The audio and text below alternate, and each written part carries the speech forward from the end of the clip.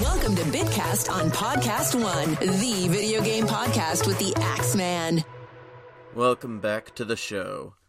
Xenoblade Chronicles is a series that I have a bit of an odd relationship with. During the hype for Super Smash Bros. 4, the protagonist of Xenoblade Chronicles, Shulk, was rumored to be part of the fighting roster. I remember thinking that he seemed cool, but then also thinking, no, there's no way he'd ever get in the game. Oops! But I do remember trying to play the game before Smash Bros. Came out, and, I don't know, I just couldn't get into it for some reason. Eventually, Smash Bros. Arrived with Shulk in tow, and I got to know a little more about the series through that. Eventually, though, I had another shot at the game by playing the new 3DS version when it came out in 2015. It was a satisfying experience, but I wonder if it might have been a fluke. A couple years later, I tried to play Xenoblade Chronicles X for Wii U, and not only did the open world intimidate me, but I was playing on a TV with a very poor screen, so a lot of the smaller text was illegible. And then more recently, I tried to play Xenoblade Chronicles 2 on Switch, and I just couldn't get into it there either, for some reason. So, every Xenoblade game has turned me off from playing in one way or another, and I only ever stuck it out with the first one. It might be fair to say that I'm actually not a fan of the series, I'm just a fan of the first game. But in complete fairness, I think that I'd be willing to give X another chance if they put it on the Switch. Speaking of Switch, Xenoblade 1 is getting yet another revision in the form of the definitive edition of Xenoblade Chronicles.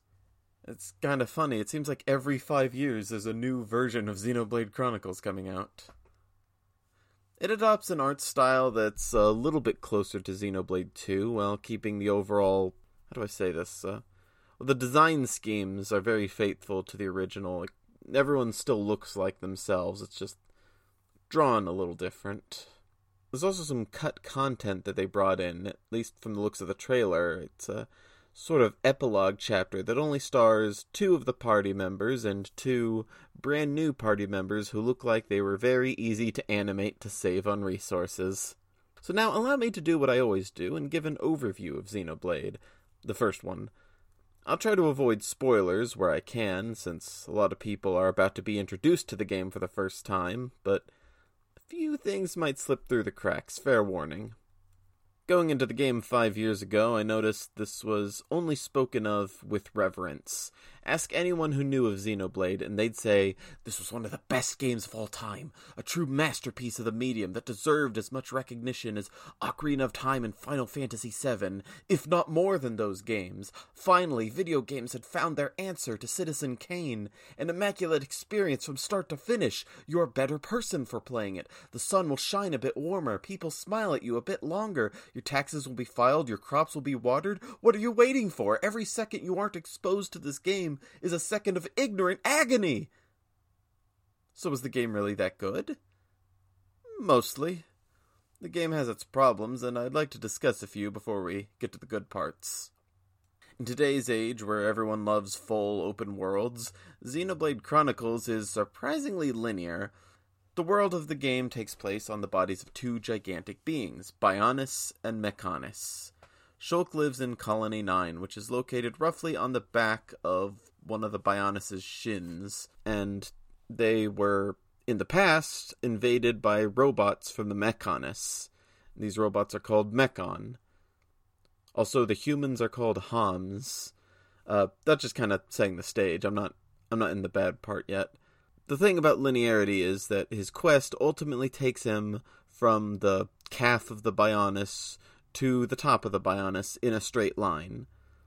In each region, each body part, you'll find a few side areas, but they're just side areas. They don't really offer too many things in the way of secrets, just experience gained from stumbling upon the areas, and sometimes a really tough enemy that you can't kill until several hours later, due to the level gap. but the story is mostly in a straight line. Note how you'll never have to return to a previous location once the plot is finished. For a series that prides itself on massive, sprawling worlds, the first game tended to keep the player on some rails.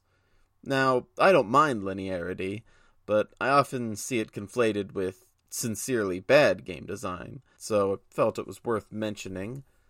For me personally, the bigger problem were the errands that you had to run.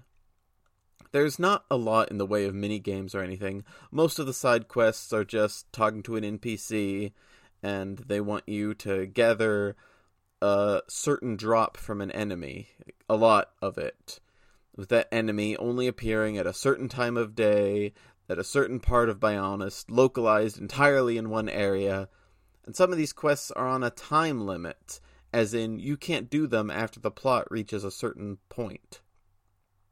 It's a little irritating, and sometimes you can only do a side quest if you've raised your affinity in a region. And how do you do that? By doing more side quests. You have to be trusted enough to do a side quest, and honestly, I never got a lot out of the side quests. The rewards never opened up a new region in Bionis or anything. They never really told me a whole lot about a character that I didn't already know or that I really cared about. You get experience for doing it. That's neat. You get experience for that and for exploring, so it's not just about fighting, but what does it all come down to? It's just a thing you can do. The story is also a bit slow. About a fourth of the way into the game, Shulk discovers that he needs to go to a certain point on the Bionis, and the next several hours of gameplay are devoted to getting Shulk to point B. And this vaguely defined goal is all we have for a few hours. It's kind of a road trip at that point. We meet Ricky and Melia around that time, and Melia's hometown has some neat story beats and some cool foreshadowing. But I found myself wondering when we'd get to our destination already. But no, we have to solve some local problems first. And if that wasn't enough, the area right outside the destination, when you finally get there, they force you to explore a little more to find some arbitrary switches or something, just to pad the level out a bit longer. When the plot picks up for the next few areas, though, it's a lot of highlights, just high moment after high moment, and then eventually it scales down to a crawl with a lot of samey-looking environments for the next several areas, a lot of lazy excuses to pad out those areas. But you eventually encounter the leader of Mechonis, and everything from there is solid. There is a level that people don't like very close to the end of the game. It has an annoying boss battle, but I didn't have that much trouble with the area. And honestly, I think that's it for the bad stuff. There are certainly things I don't care for, like the gem crafting, or trying to remember some of the subtler nuances of the battle system, or different character... I don't even remember what this mechanic was called, but characters had 3 to 4 personality traits that had different skills or benefits attached to them. I don't know what that was all about. None of that got in the way too much, though. It might have kept me from doing whatever fun side quest actually called out to me for a change, but that was all few and far in between. Let's finally get to the good stuff of the game. As you'd expect from a JRPG, the story is, actually kind of standard. Unassuming country boy finds his hometown ransacked, vows revenge against an enemy army, plucks a special sword, encounters a special princess somewhere on his travels. He ends up dealing with forces far bigger than he ever could have imagined, the fate of the world on the line. But just because a story has cliches, it doesn't mean it's bad. Quite the contrary. I'm of the belief that there are no original stories anymore, just original ways to tell an old story, and Xenoblade is told in a pretty original way. Shulk's special sword is the Monado, and among its many applications in battle, it grants Shulk the ability to see a potential future. Usually it's a bad future, so Shulk now has the knowledge needed to avoid a future. Usually. It's almost as if the Monado is warning Shulk. Interestingly, Shulk is not the first person in the story to use the Monado. He gets it a little ways into it after someone else is using it. But he's the only one to use it without any physical drawbacks, and he's the only one who gets to see the future. As the story progresses, we learn a little bit more about why that is, and it was really engaging when the plot hit those moments. As we go, we're introduced to a lot of likable characters, like Ricky and Melia I mentioned before. To be honest, I like most of the characters in this story. I've always been of the mind that a good character can elevate a bad story, not that this story is really bad. So, let's run down our mains. Shulk is the main character. He's a bit more reserved than Smash Brothers would have you believe. He's a pretty cool guy. I didn't expect such a calm gearhead to be an RPG party leader, but I think it's a nice change of pace from a kind of shonen type of guy. Shulk does follow the same story beats as a lot of those protagonists, but he has his own Shulk-like way of going about it. He's also very easy to use in combat. This is a game that allows you to control any of the party members as a leader. So they did well making him really accessible and really balanced in a lot of ways. Fiora is Shulk's love interest, and her entire character is that she's Shulk's love interest. Everything important about her ties back to being Shulk's love interest. No disrespect to her actress, but she also had kind of the weakest voice acting of the party, which is usually the fault of the directors, not the actors. Despite all that, though, I don't hate Fiora. She's got some neat things going for her. I just wish they did a little bit more. Ryan is Shulk's best friend, also Fiora's friend, but mostly Shulk's. He's a big, boisterous guy who likes to make cheesy one-liners, but despite all that, and the constant disrespect from the other party members, he has a good head on his shoulders. Even from his first scenes, you can tell Ryan takes his job as a soldier seriously. That even extends to his moveset. Charla is the healer, but I never had much use for a dedicated healer. It doesn't really jive with the gameplay here. She has some of the least relevance to the story, too, so I tend to forget she's there. Dunban's cool. He's the main character in the prologue. He uses the Monado before Shulk even does. And he makes this heroic last stand in a robot war. I thought he died, but then I saw him alive in Smash Brothers, and then the part where I stopped in the Wii game is very early. You learn almost right away that Dunban survives the war that he was in, so that shows just how quickly I dropped it. Dunban's cool, though. He expertly plays the role of being the party's older, wiser voice of caution. Ricky is the mascot character. He has a heart to him that a lot of mascot characters don't get. He's got some depth going for him, but he's mainly the mascot character. Very useful in combat, though. Melia is the aforementioned special princess, and she probably has the most story relevance outside of Shulk, and I find it all rather interesting. Her combat gimmick is that she's the mage of the group. They don't really call it magic, they call it ether and stuff. And her combat gimmick is a little hard to figure out at first. Took me most of the game to fully wrap my head around it. The thing is that she can summon elements around her to provide passive buffs to the party based on the element. And she can hold, I think, up to 3 of them at once before dispersing them for an attack.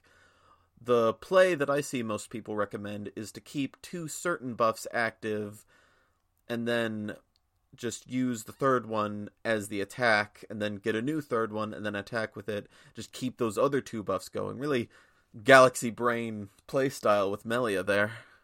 Also, for Doctor Who fans, she's voiced by Jenna Coleman, who I believe was one of the Doctor's assistants. I don't really know much about Doctor Who, though. All these characters are likable, and they're surprisingly mature, and they're all adults about the situations they find themselves in. I'm used to having some kind of wacky hijinks or inter-party drama in my RPGs, so it was refreshing to see everyone get along as well as they do. Yeah, everyone feels the need to pick on Ryan, but he's not a bad guy, and they're all pretty good people. Even a lot of the supporting characters are entertaining in their own rights. Dixon keeps showing up in different places throughout the story, keeping me wondering where he'll show up next. Alvis has a lot of intrigue going for him, and Metalface, he's one of those villains you just love to hate. He's basically the Ridley of this game. The Bionis is a very inventive setting, too. The petrified body of a colossus, roughly the size of Japan or so. Shulk and his friends are like gnats in comparison. The unique shape makes for some inventive level design and world building at times, and the whole body thing is masked very well by the fact that grass and rocks have started to grow on the Bionis. There is an area that was cut from the game, the shoulder of the Bionis. It's well known among fans of the game, just for how almost complete it was.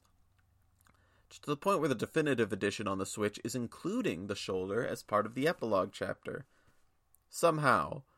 I'm not really sure what the details behind that are, but that was cool of them. It's just impressive to know how far this game has come. For a time, it was really hard to get your hands on Xenoblade, at least in North America.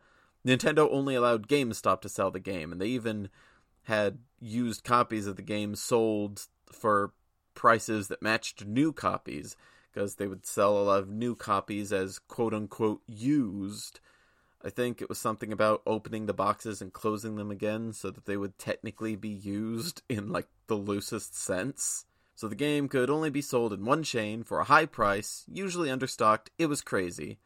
This was probably so they could exploit the hype that fans had built for this game, because Xenoblade was part of Operation Rainfall. It was this fan campaign to get Nintendo to localize Xenoblade Chronicles, The Last Story, and Pandora's Tower, all back during the Wii era. It's a bit of a landmark moment for fans of Nintendo games, because as the Earthbound and Mother fans could tell you, it's not easy asking Nintendo to localize their games. The fact that this worked at all is astounding, though Nintendo officials will never outright say that the campaign was responsible for the games getting localized. They said that for Operation Moonfall, too, which was to get Majora's Mask remade for 3DS. Though, a lot of the circumstances are different for both those games, and who knows, maybe Nintendo's actually right, but still, kinda neat to think of this as a win for the fans. A lot of the mystique and the rarity of Xenoblade has gone away since they had that remake for the new Nintendo 3DS. Remake of the game was put on that. That was also made available for the Nintendo Wii U's eShop. And now we're getting another remake for Switch. So it's not really a niche anymore. But I'm always glad to see a Nintendo series get bigger and better and more beloved. Except Animal Crossing. Throw in Shulk's involvement with Super Smash Bros. And a sequel and a spin-off, Xenoblade goes from being that little RPG that could into being a new blood Nintendo franchise. That's no small feat, even if Xenoblade X and Xenoblade 2 didn't do much for me. Of course, I'd be remiss not to talk about the music. The band Ace, veteran composer Yoko Shimomura, and the hard-working Manami Kyoda have all contributed a different number of songs to the soundtrack. Ace and Shimomura tend to get the most accolades, but take a look at the official soundtrack and you'll notice that Kyoda did a lot of the heavy lifting, more than Shimomura, actually. But which songs are my favorite? A lot of them are the ones featured in Super Smash Bros., specifically Engage the Enemy and You Will Know Our Names, but that's not special at all. I expect both those to be in every Xenoblade fan's top 5 songs.